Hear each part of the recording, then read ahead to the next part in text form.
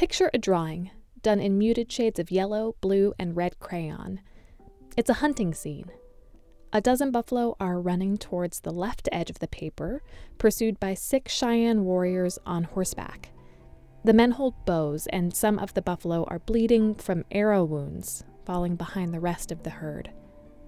The perspective is flat, as if you're viewing the scene from the side, as if the figures depicted in the drawing, the hunters, their horses, and the buffalo, had been frozen mid-gallop, pressed between 2 pieces of glass, an instant in time preserved.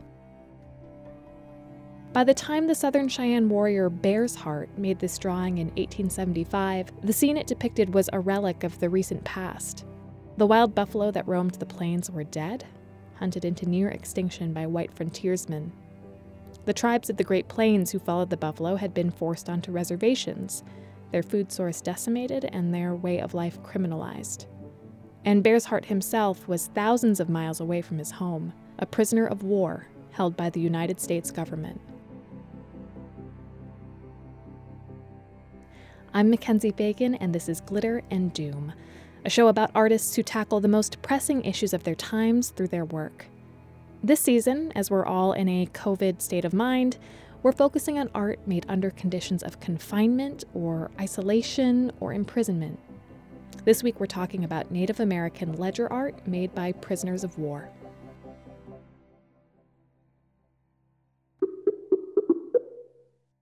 My name is Emil Hermany-Horses. I am a curator at the Smithsonian's National Museum of the American Indian. I'm also a member of the Oglala Lakota tribe from South Dakota, and I've been with the museum for the past 20 years. I spoke with Emil Hermany-Horses about how Bear's Heart ended up a captive.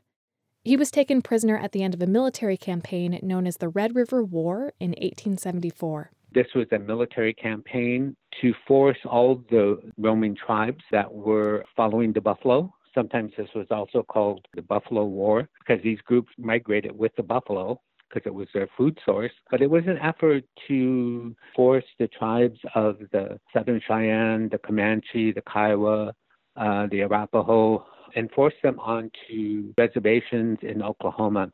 After the Civil War, despite the best efforts of the United States government to exterminate Native populations, the Plains Indians were hanging in there, resisting and adapting and generally surviving. And so in the 1870s, a plan was hatched. The generals empowered to rid the frontier of the Native tribes took a page from the book of William Tecumseh Sherman, the Union general who marched across Georgia, leaving a swath of scorched earth in his wake. Destroy your enemy's infrastructure and supplies, and you don't even have to go to the trouble of slaughtering them. Instead of killing Native Americans, simply kill their food source. In 1877, Lieutenant Colonel Richard Irving Dodge published an account of his time serving in the U.S. Army in the Great Plains. This is what he wrote about the buffalo population. In 1871-2, there was apparently no limit to the numbers of buffalo. In the fall of 1873, I went with some of the same gentlemen over the same ground. Where there were myriads of buffalo the year before, there were now myriads of carcasses. The air was foul with a sickening stench, and the vast plain, which only a short 12-month before teemed with animal life, was a dead, solitary, putrid desert. The Pulitzer Prize-winning Kiowa writer N. Scott Momaday wrote about the reckless slaughter of the buffalo in his poem The Colors of Night.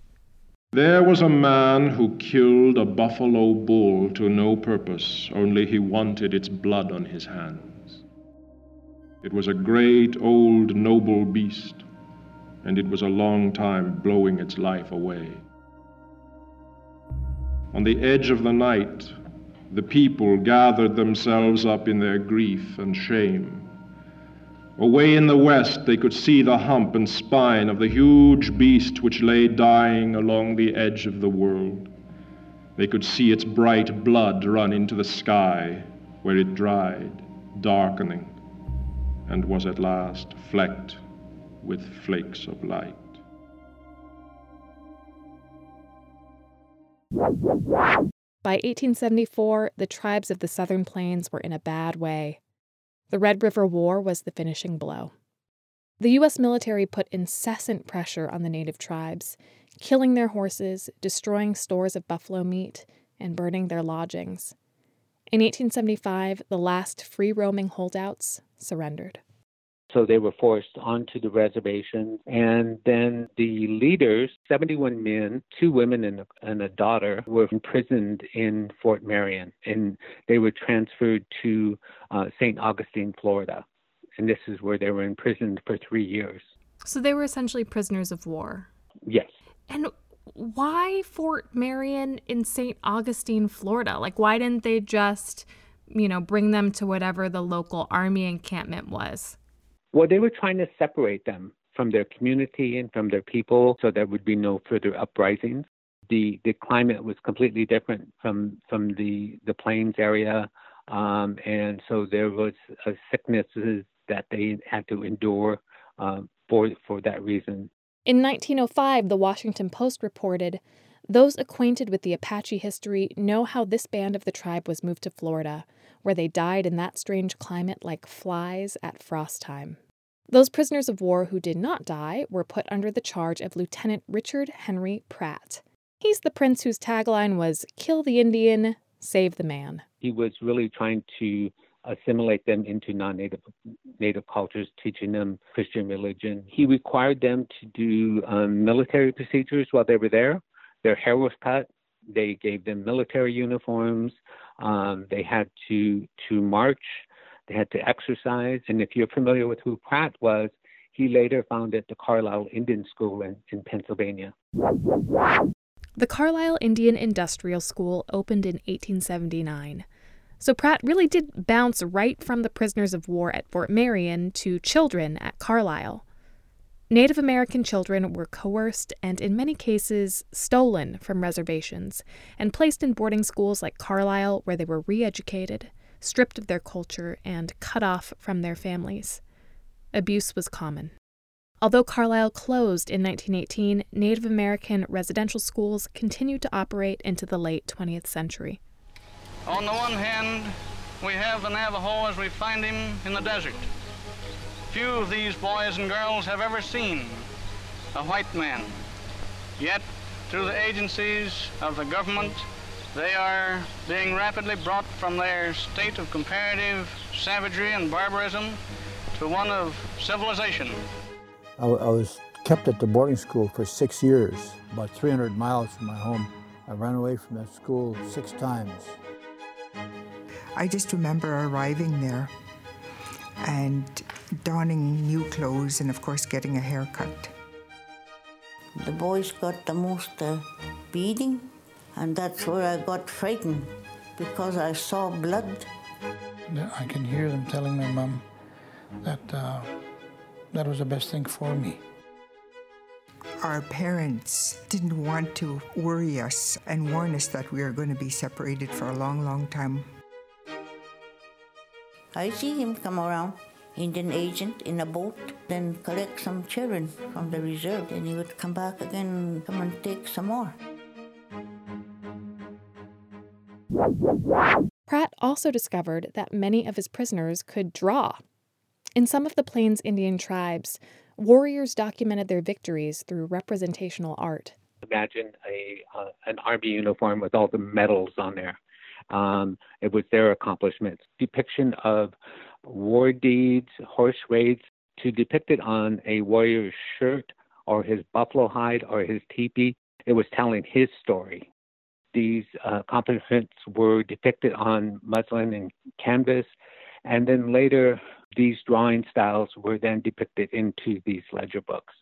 When Emil says ledger books, picture those old-timey accounting books where a shopkeep might record the number of spare axles, yards of calico, and bottles of snake oil he's sold to homesteaders. Those ledger books replaced the cloth, which replaced the buffalo hide, which replaced, if you go back far enough, the walls of caves. But the narrative tradition of documenting your life through drawing remained the same. It was the warrior's story that he was telling, things he experienced. Now, Pratt's whole thing was stripping his prisoners of all vestiges of their culture, their religion, their clothing, their language. But the drawing he encouraged. In the beginning, he supplied them with books, drawing materials, and he would send this out to his supporters. A Kiowa artist named Zotam does a scene where it shows the prisoners in 3 rows, all sitting with their backs facing away. It's called Bishop Whipple speaking to the prisoners at Fort Marion, and he is giving a sermon to the prisoners at Fort Marion. It shows scenes of them learning English, so it shows them in a classroom being taught by volunteer teachers. Pratt used the drawing as a fundraising tool, the equivalent of a brochure for a conversion therapy camp filled with pictures of smiling, straight-looking teens. It should be noted that while today we view these tactics of forced assimilation as completely abhorrent, at the time Pratt's methods were seen as radically liberal. Pratt may have been a proponent of cultural genocide, but his contemporaries were into genocide. So he would have sent these ledger books out to supporters to show that his captives were redeemable, men capable of artistic expression, not mere savages. 26 of the prisoners created art.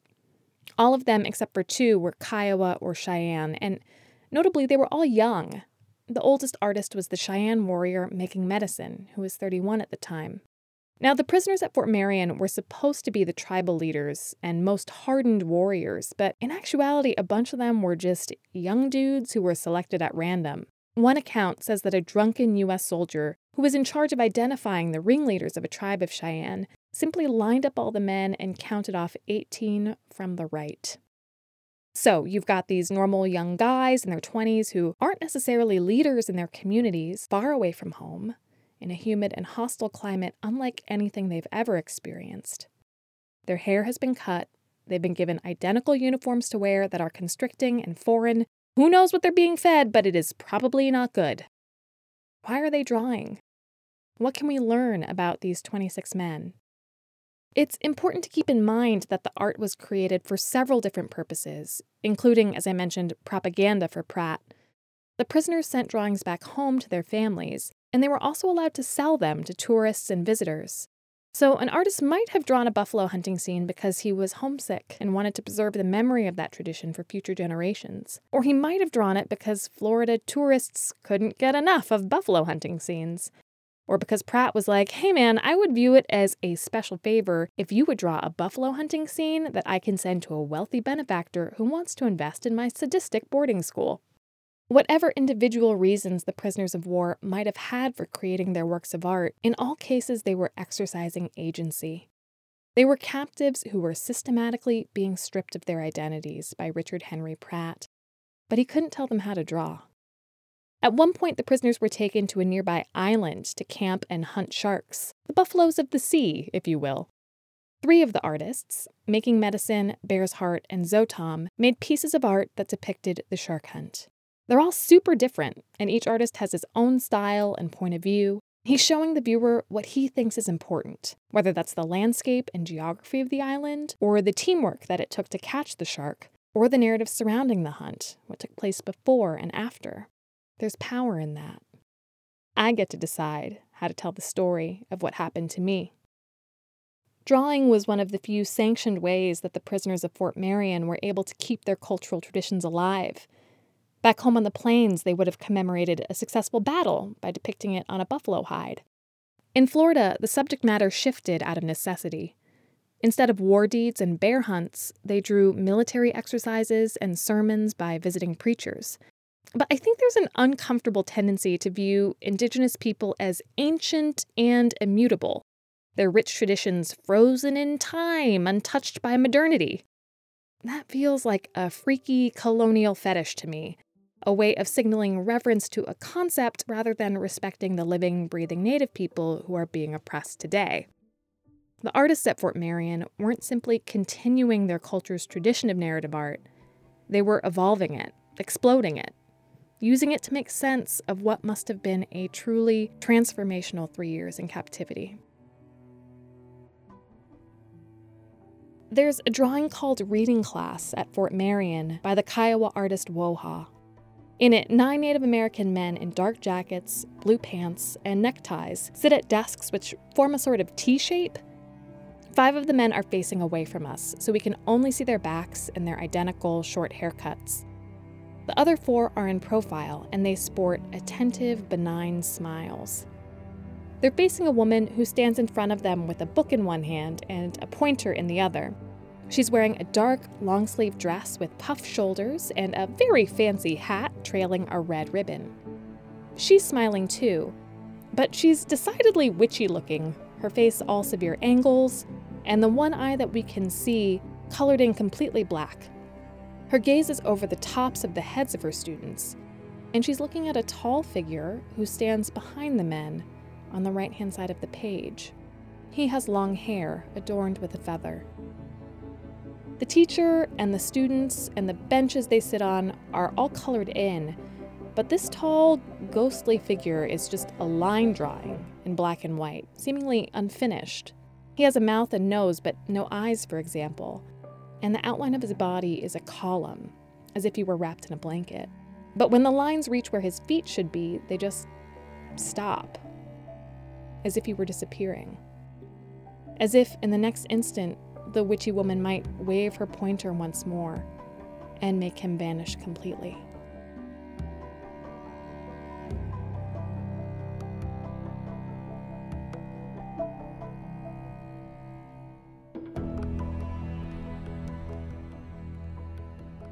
Glitter and Doom is hosted and produced by me, Mackenzie Fagan.